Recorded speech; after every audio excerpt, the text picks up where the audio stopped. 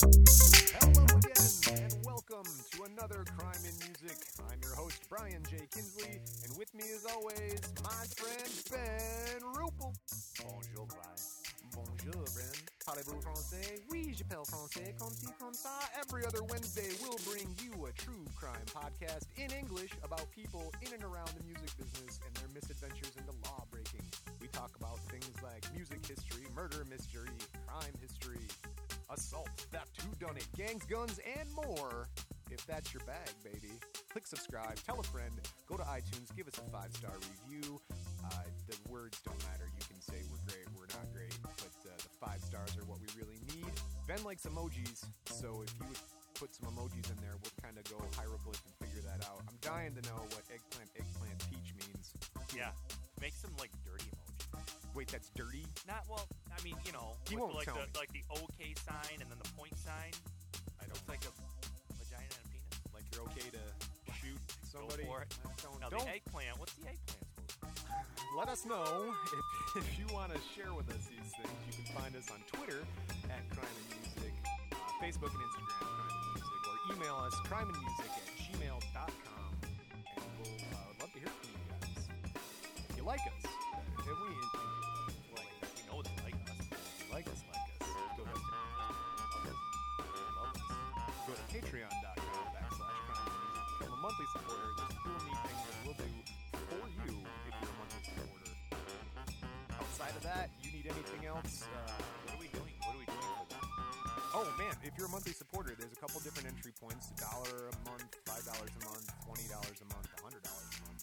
And for each one of those, you and I will give them either a shout out on the show, we'll do a special recording episode private just for them, we'll sign one of these here note cards that basically make up the entire episode. And so, How a lot about of cool things. How about like topless pics? I'll let you do whatever kind of sponsorship you want. All right, I'm taking topless pictures of Brian. We're gonna send them out. Oh, sweet. I have been doing my kettlebell. You look like it. Anything else, folks, www.crimeandmusic.com.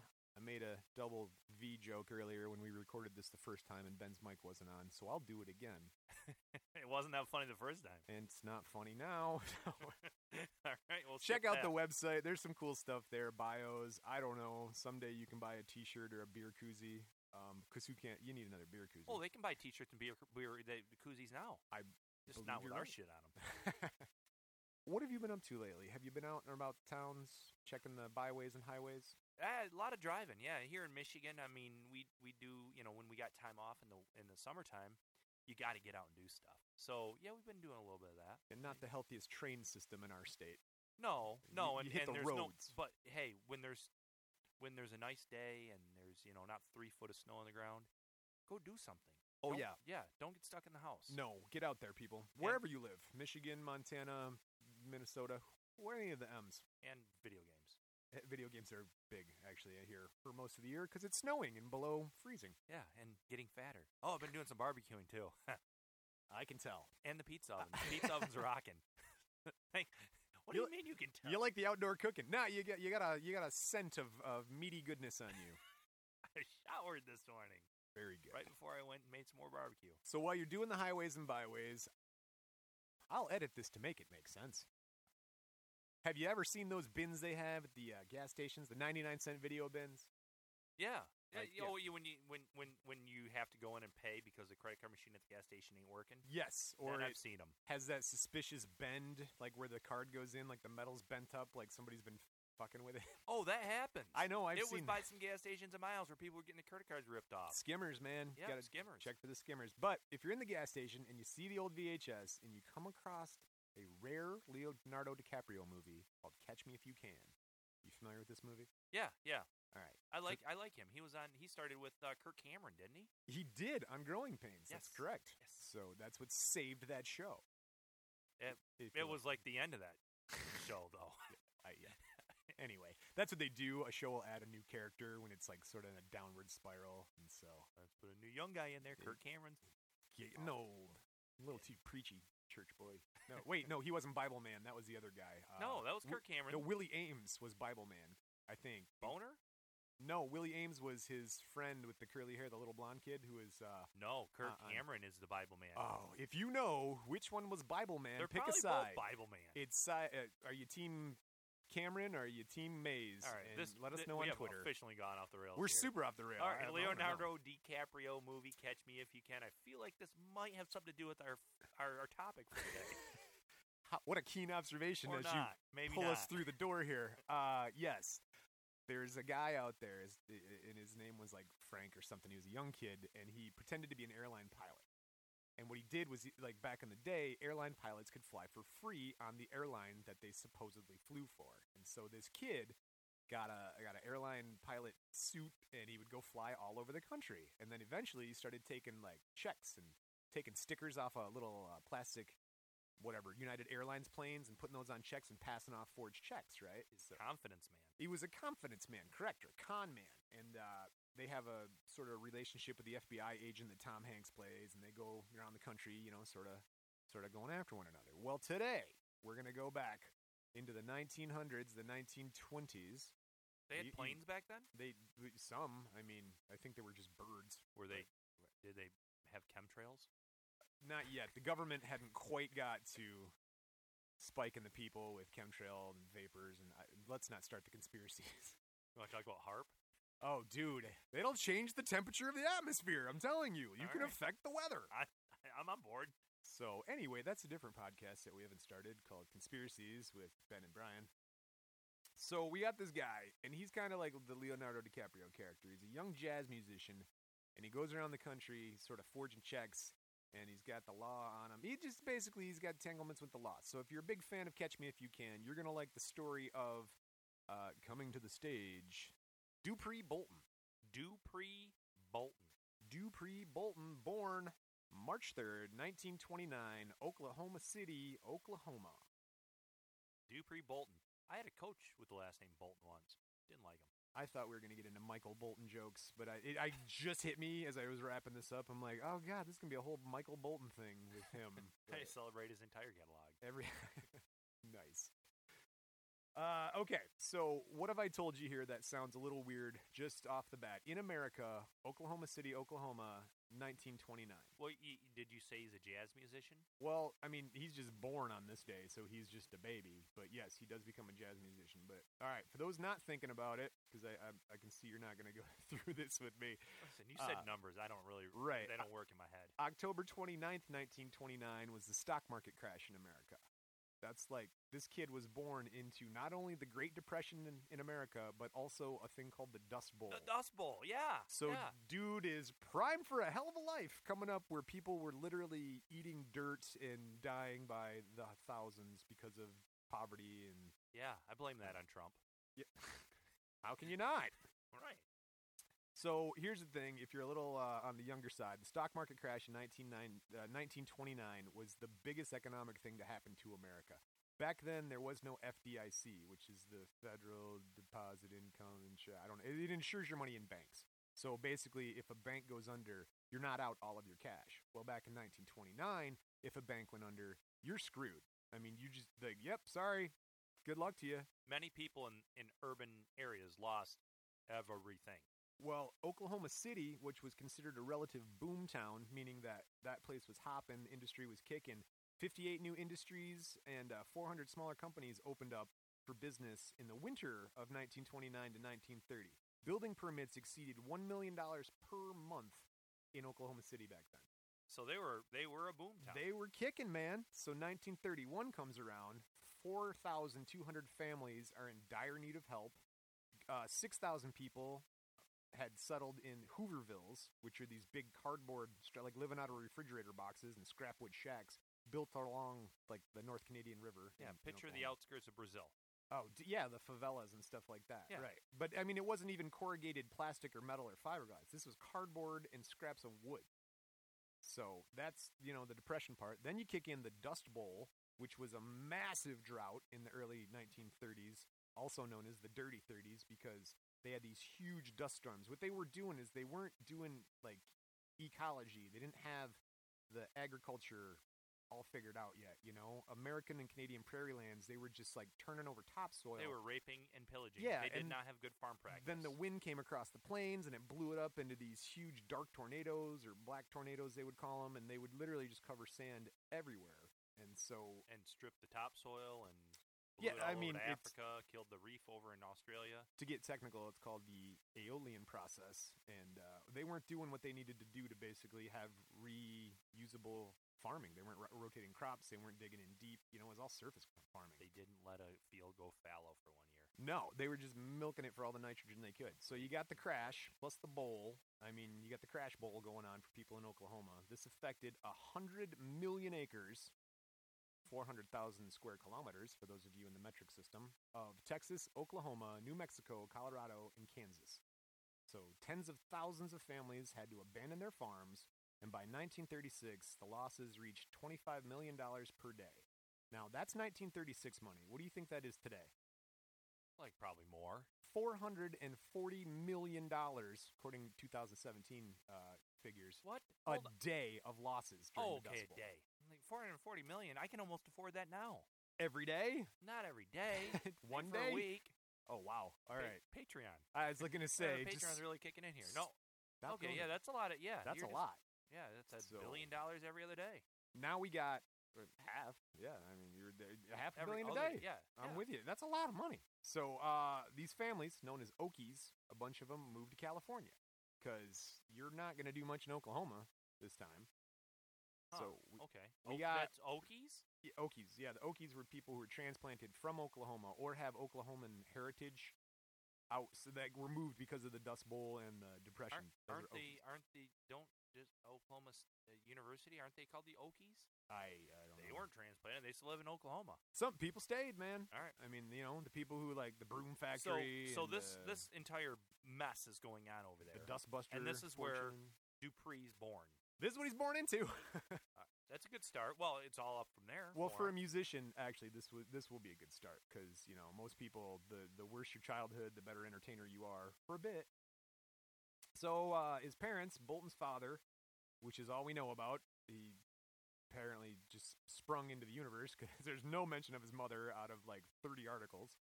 But Bolton's father was an accomplished musician. He played piano, guitar, banjo, and perhaps violin. Perhaps violin. Maybe. I don't know. Maybe. We'll just put it on his bio. I want that on my headstone.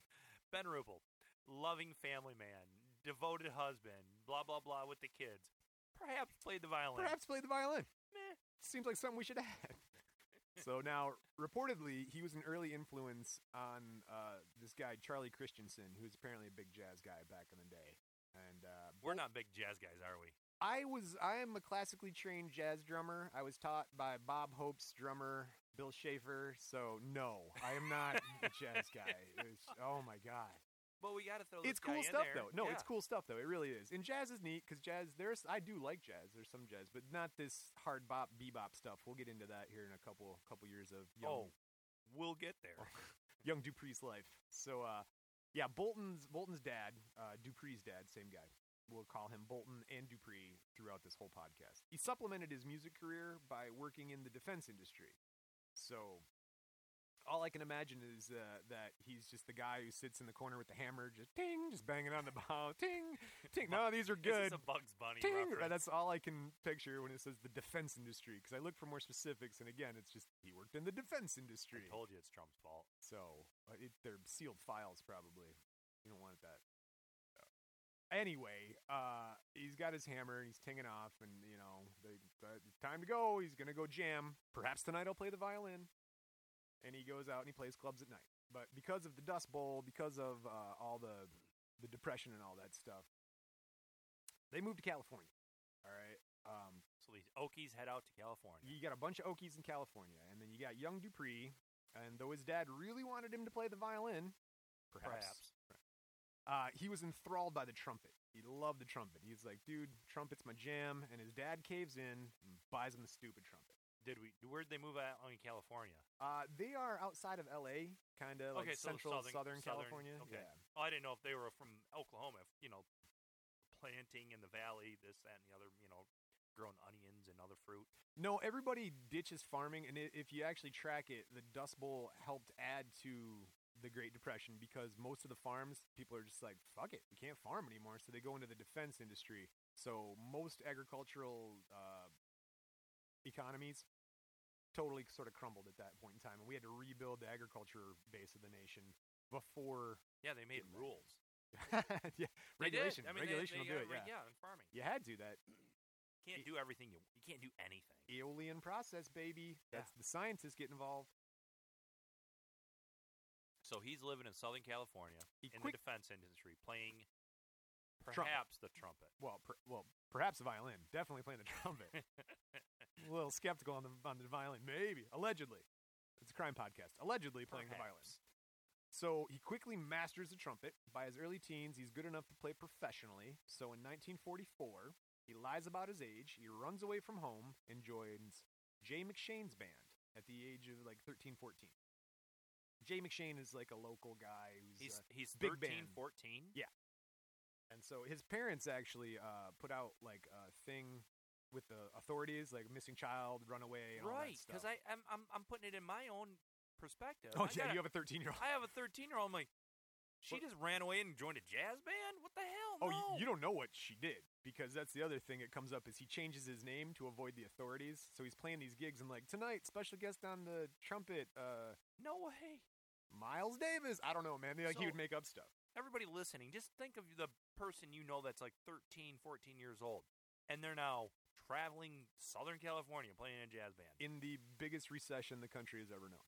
Yeah. Maybe it wasn't that odd to just kick your kids out, because there were people during the Depression, during the Dust Bowl, that just gave their kids up. Like, can't take care of them, somebody else do it. Well, yeah, no, before that, people had kids just to work the farm, so you didn't have to pay extra laborers. So, like, the family dynamic has changed a lot in, 80 years. Not in my house.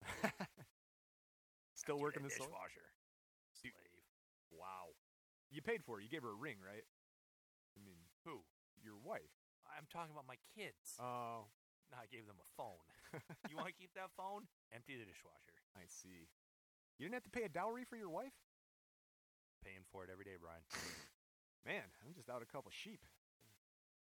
I'm kidding. It was more kept than those sheep around, huh? It was a goat, right? Greatest of all time.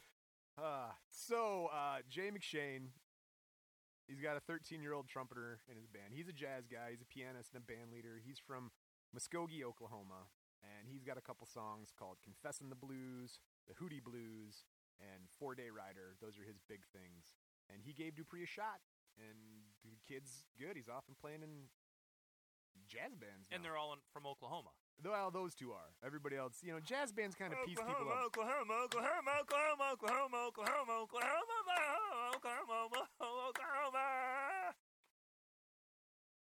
Love that scene. That's great. Wow. So they're on tour. Oklahoma.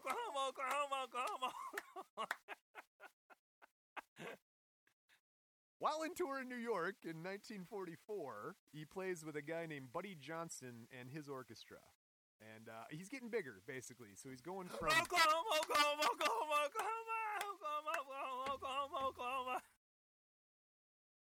We're going to hear a lot from the people of Oklahoma. And the People surrounding... don't live in Oklahoma, Brian. Nobody lives in Oklahoma. Like 7 people. They till the all inland. But if you are from Oklahoma and you got any good, mule deer hunting spots or pronghorns, let us know at crimeandmusic.com. For sure. We'll do a live podcast from your backyard. We will do a live podcast from your game ranch. Oklahoma. All right, I'm out. You should have kept it going. We'll more Oklahoma. We'll fade it. It'll be good. Mother. While in New York in 1944, he plays with a guy named Buddy Johnson and his orchestra. It's actually called Buddy Johnson and his orchestra because they had good names back then. That's a real... what do you want to name it? No, Kirk Devane and Bionic Dirt? No, how about Buddy Johnson and... Buddy Johnson and his orchestra. Right, and his orchestra. Well, he's got an orchestra. Pantera is Panther in Spanish. That sounds kind of cool. My name was Bonita back in the day. Little Flower. Little Flower. How was it? Gave me that nickname in 5th grade. No full names, especially not of convicted criminals. No, we got to edit that. Have that whole story. Why do we? Wait, you it's can't. Crime and music. It's crime. This is only funny to us now because no one will ever hear this.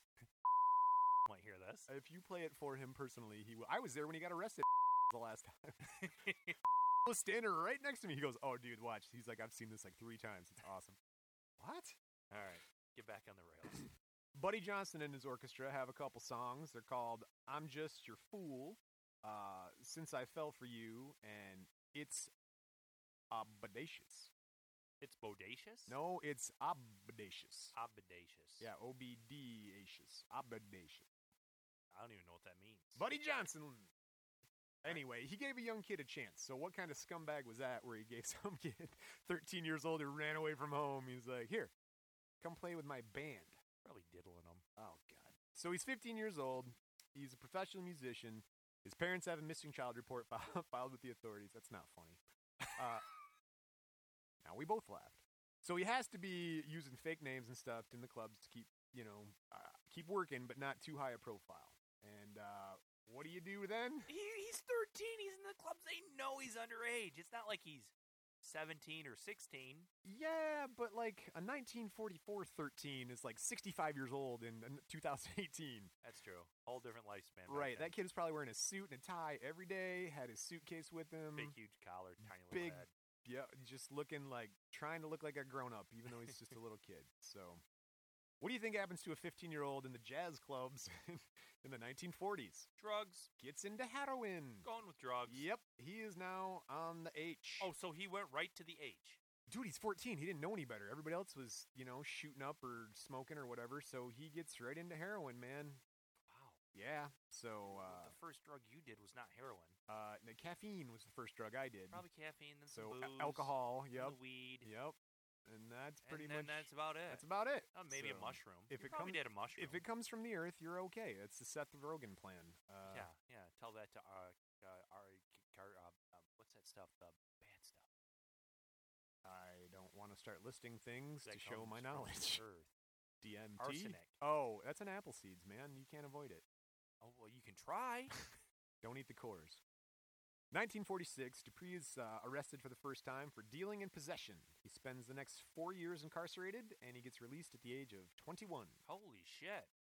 They ain't dicking around back then, man. So was it? I'm assuming the heroines. It's the heroines I met. The So dealing's probably what got him. So I don't know a lot about all the heroines and all that stuff, but I'm assuming it was all like intravenous. The needles and stuff, right? No, one, I don't know. But 2, I think you smoke heroin like that, like back then. Oh, like what's the stuff you do with the needles. That's heroin, but that's they smoke the heroin? Cooking it in a spoon. I think. Now this is what I know from movies and like Die Hard and stuff. But heroin comes in a big brick powder with tape all around the bag, and that powder, I think you can put it in a thing like a weed bowl and smoke it, or you burn it on a spoon, which melts it, and then you put it in your bloodstream. Wouldn't that burn? I think that would hurt like shit. Oh my god, yeah. Can you imagine like injecting hot sugar into your blood? Nope. Not for me, my man. I could not imagine that. Sounds like a lot of work. It's like cooking on a cast iron pan. I cook on cast iron every day. Oh, you know me. And I love it. You know me. My doctor at one time got a thing where he's like, "You have low iron." I'm like, what can I do? I said, "Cook on a cast iron pan." Since that day, I didn't know. I was like, oh my god, it's like grilling year-round inside your house. It's amazing. Oh, cast iron. I mean, today you got to get the Lodge cast iron. I have Lodge cast iron. You got to get Lodge. Today. Lodge but is there not are some old ones that are really good, too. We are not supported by or endorsed by Lodge. We so maybe. No, we might get their support. We are accepting of their support. We are currently not paid endorsers of Lodge. No, we're not. But they do make a nice cast iron pan. Hell of a cast iron pan. Nice pan.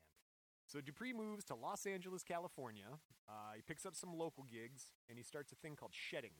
You know what that is? Shedding? Shedding. But you have 2 big, huge dogs. Hell yeah, I know what shedding means. It's all over the place right here, Brian. I vacuumed, thank you. Not right there. Well, okay. So, and yes, I have 2 golden retrievers. If you like the golden retrievers in crime and music, send me a picture of your golden retriever on the social medias. Or go to patreon.com/crime and music. Help me pay for my dog's food. So shedding is practicing the technical facility of one's musical skill.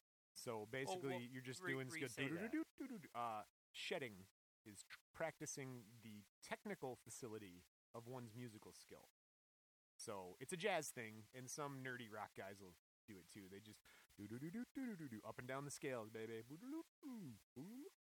And then that trains your fingers, and it changes. So, like, when you need to hit those notes, it's effortless. And so, basically, he's a big trumpet music nerd. All right. So, shedding. It's a jazz term.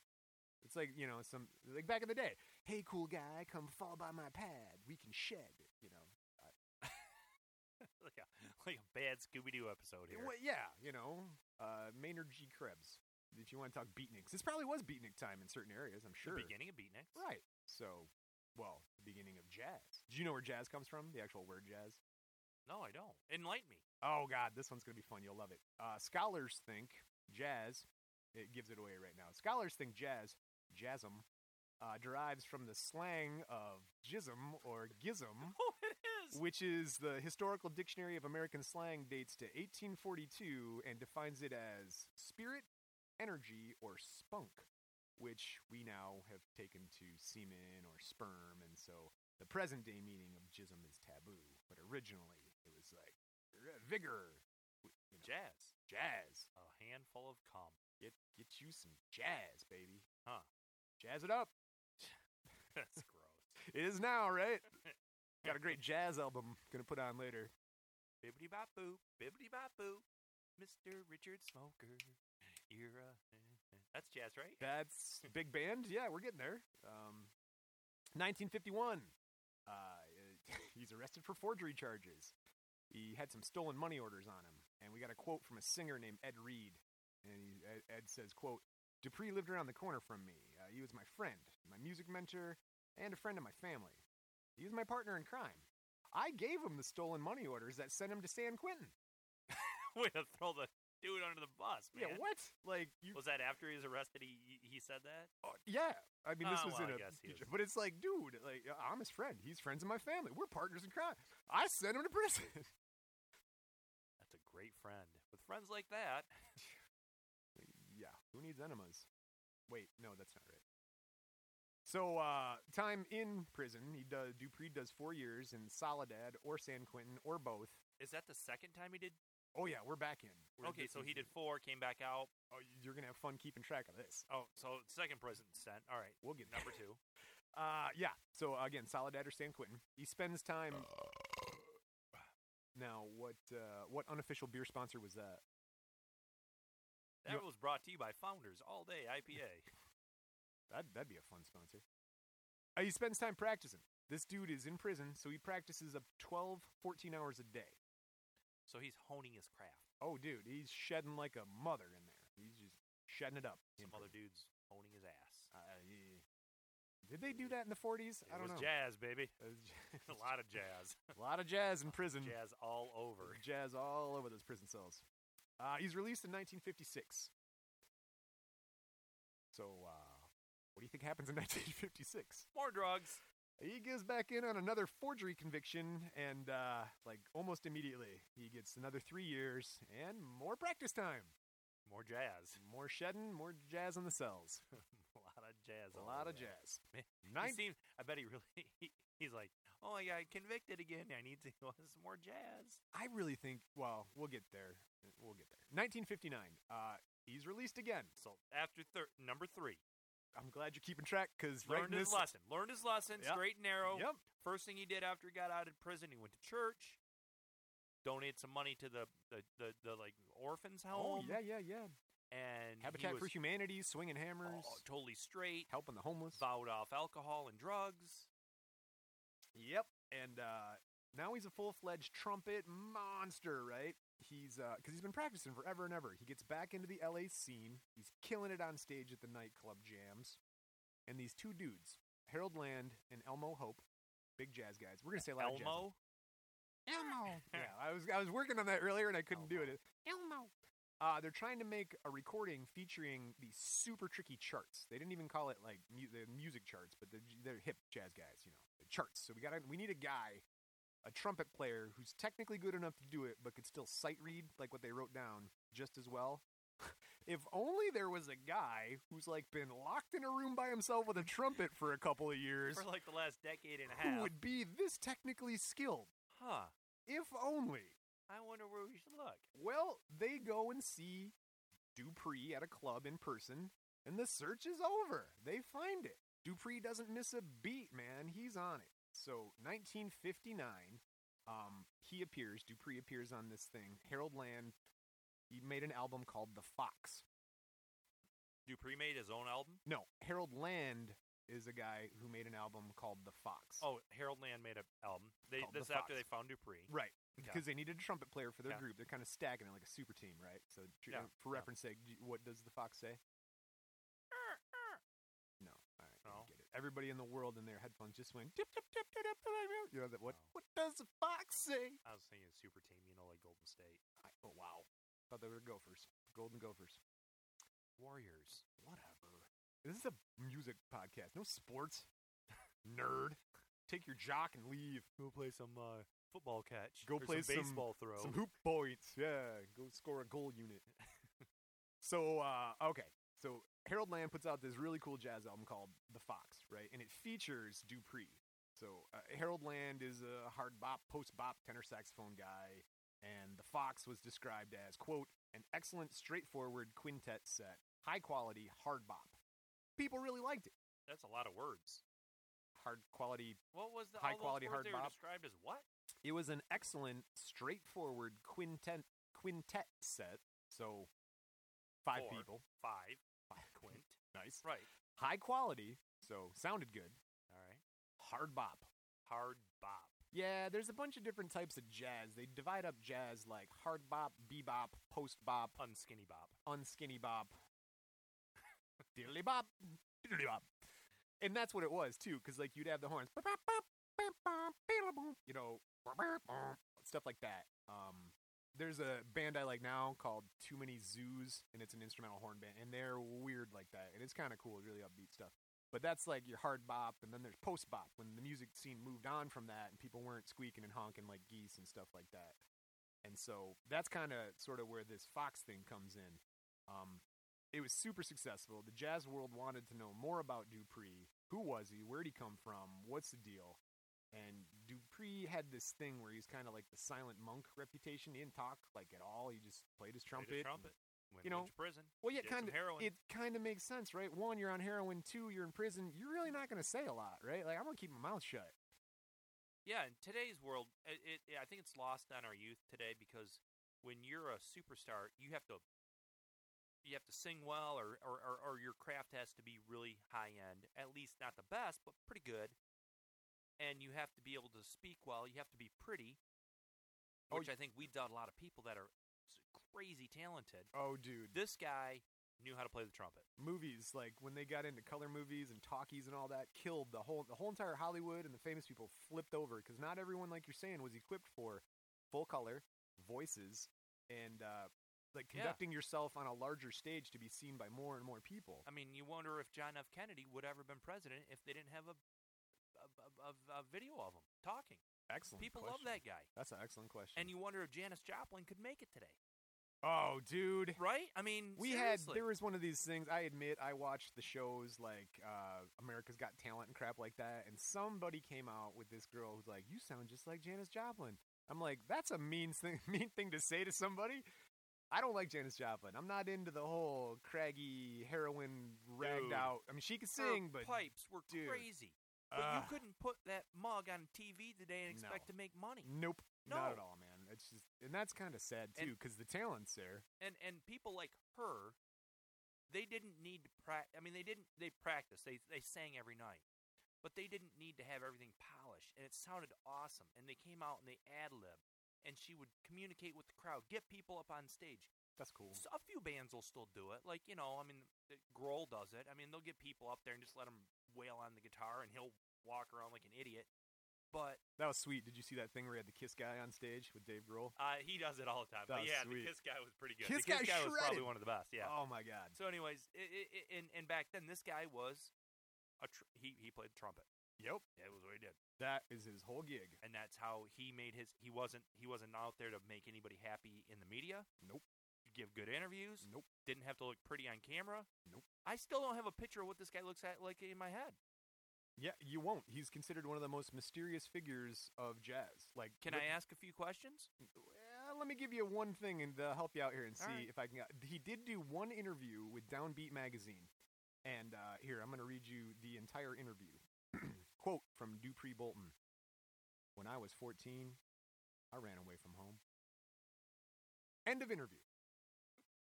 I'm glad we flew you out for that one, Mr. Dupree.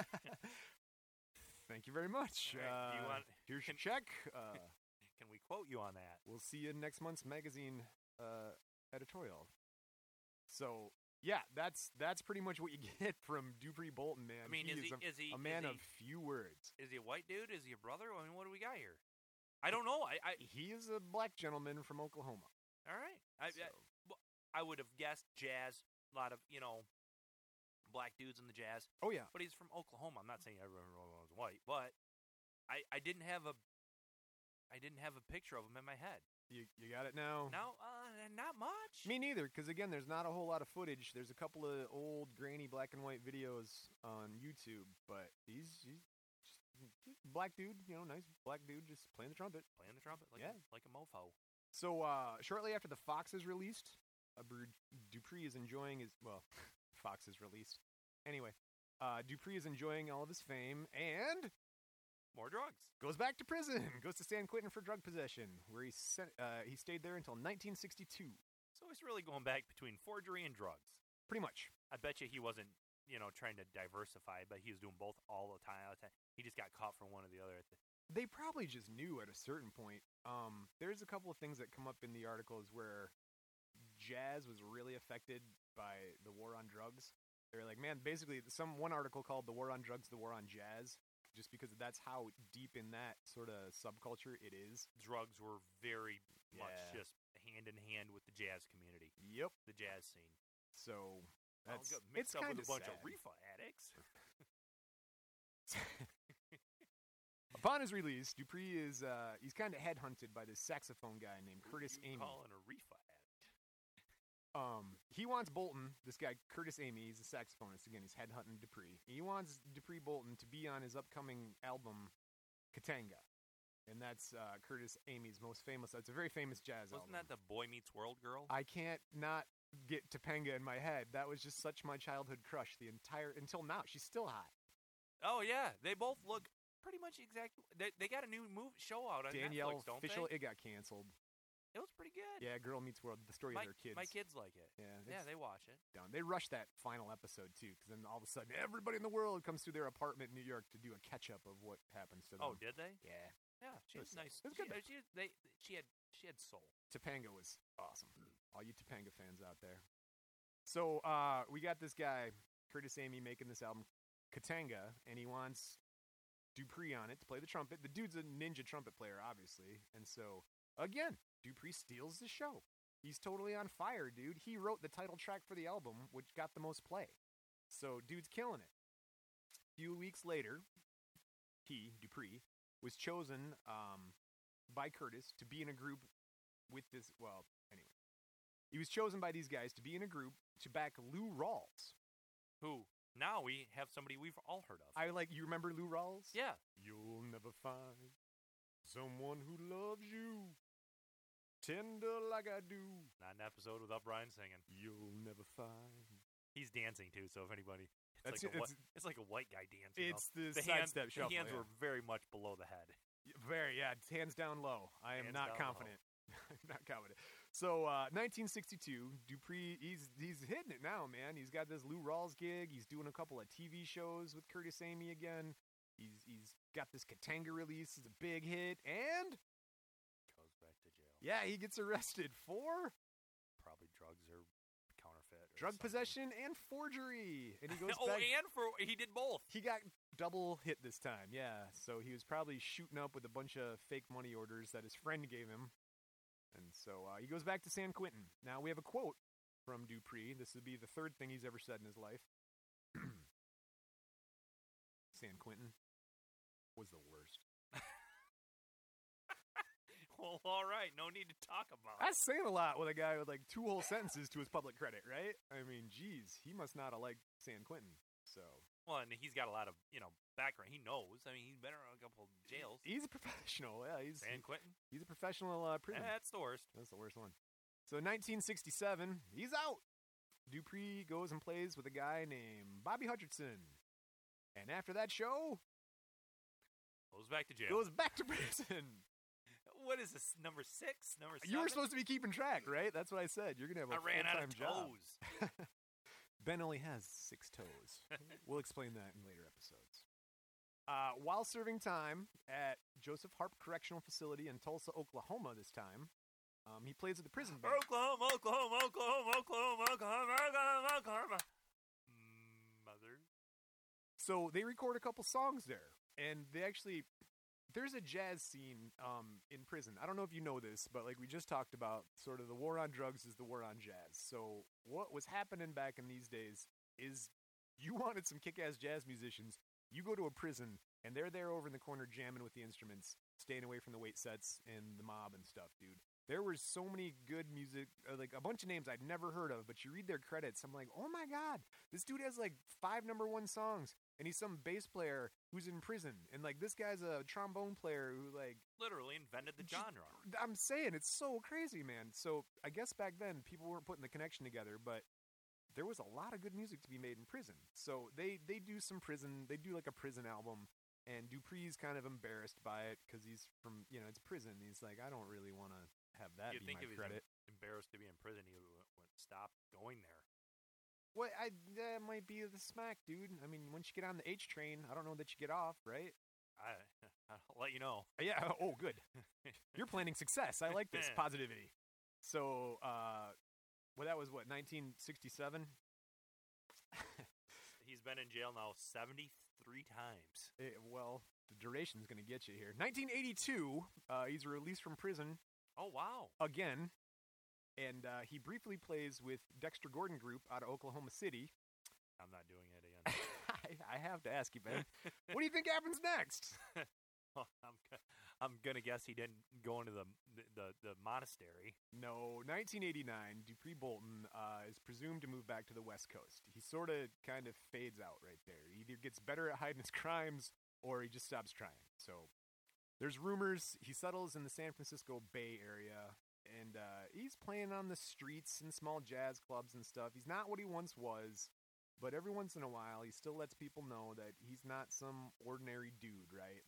He like lights the club up. Right. He's like, motherfuckers, you don't know this, but I've been locked in a box with a trumpet for 3 decades, and I know how to blow. And so he'll light it up every once in a while, but he's not the same guy. And so we get to June 5th, 1993. Dupree Bolton, age 64, dies of cardiac arrest. Yeah, heroin will do that to Oh your my heart. God, his heart must have just been 64 tweaked. is not that far away for us. Well, I mean, in the grand scheme of things. yeah, as far as life goes, it's coming around. It's getting closer. It's not getting further away. Afraid not. Yeah, and this guy was in prison for so much of his life. Like all of it, dude.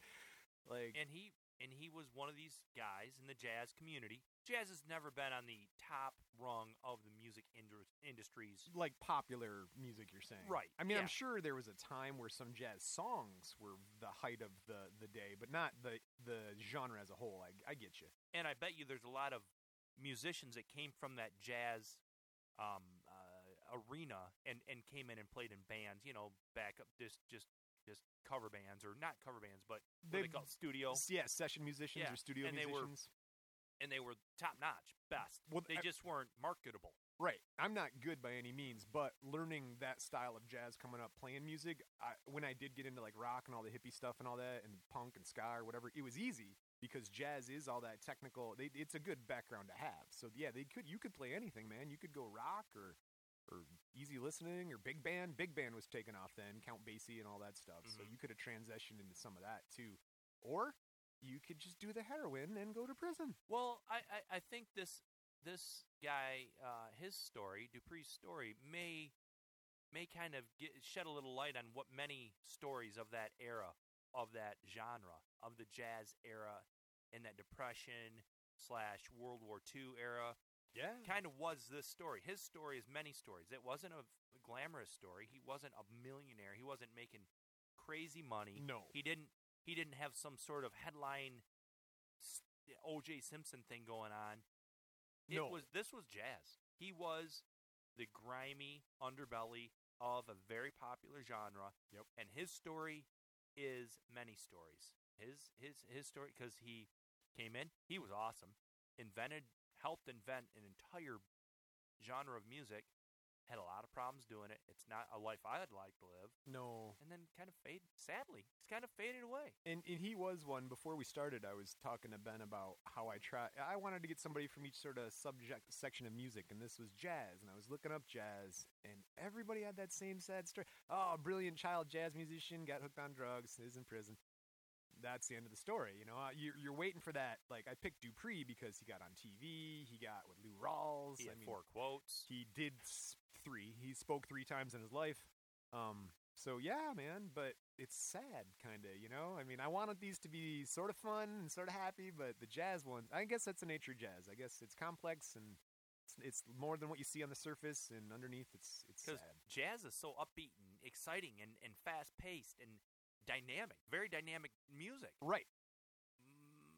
But, you know, and you think of, like say, the jazz is close cousin to blues. Yes. Where everything's terrible and bad and sad and it's emotional. Right. But almost behind the scenes, you got to flip-flop the two.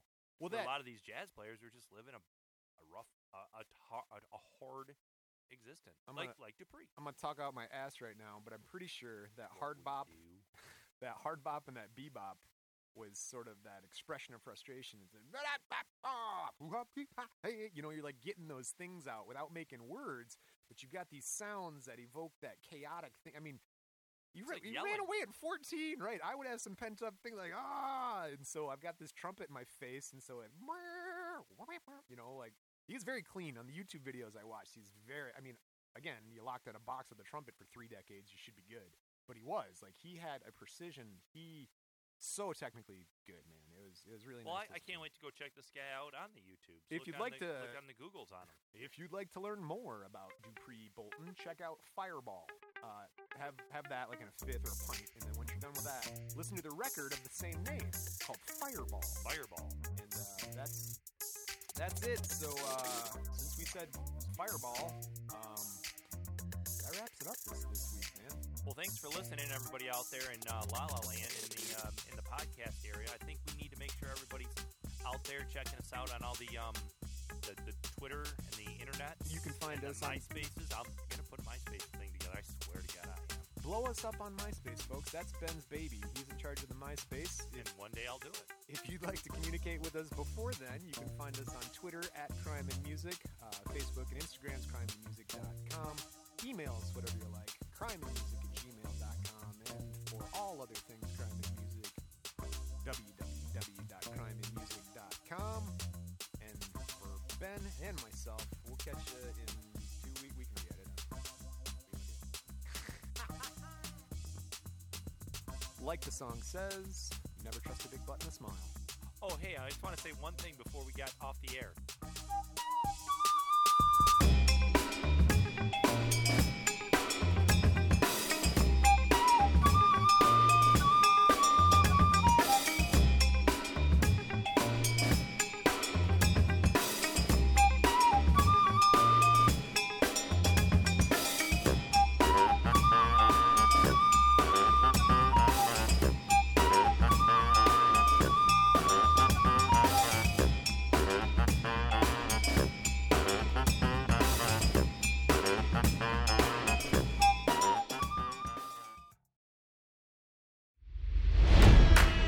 It's NFL draft season, and that means it's time to start thinking about fantasy football.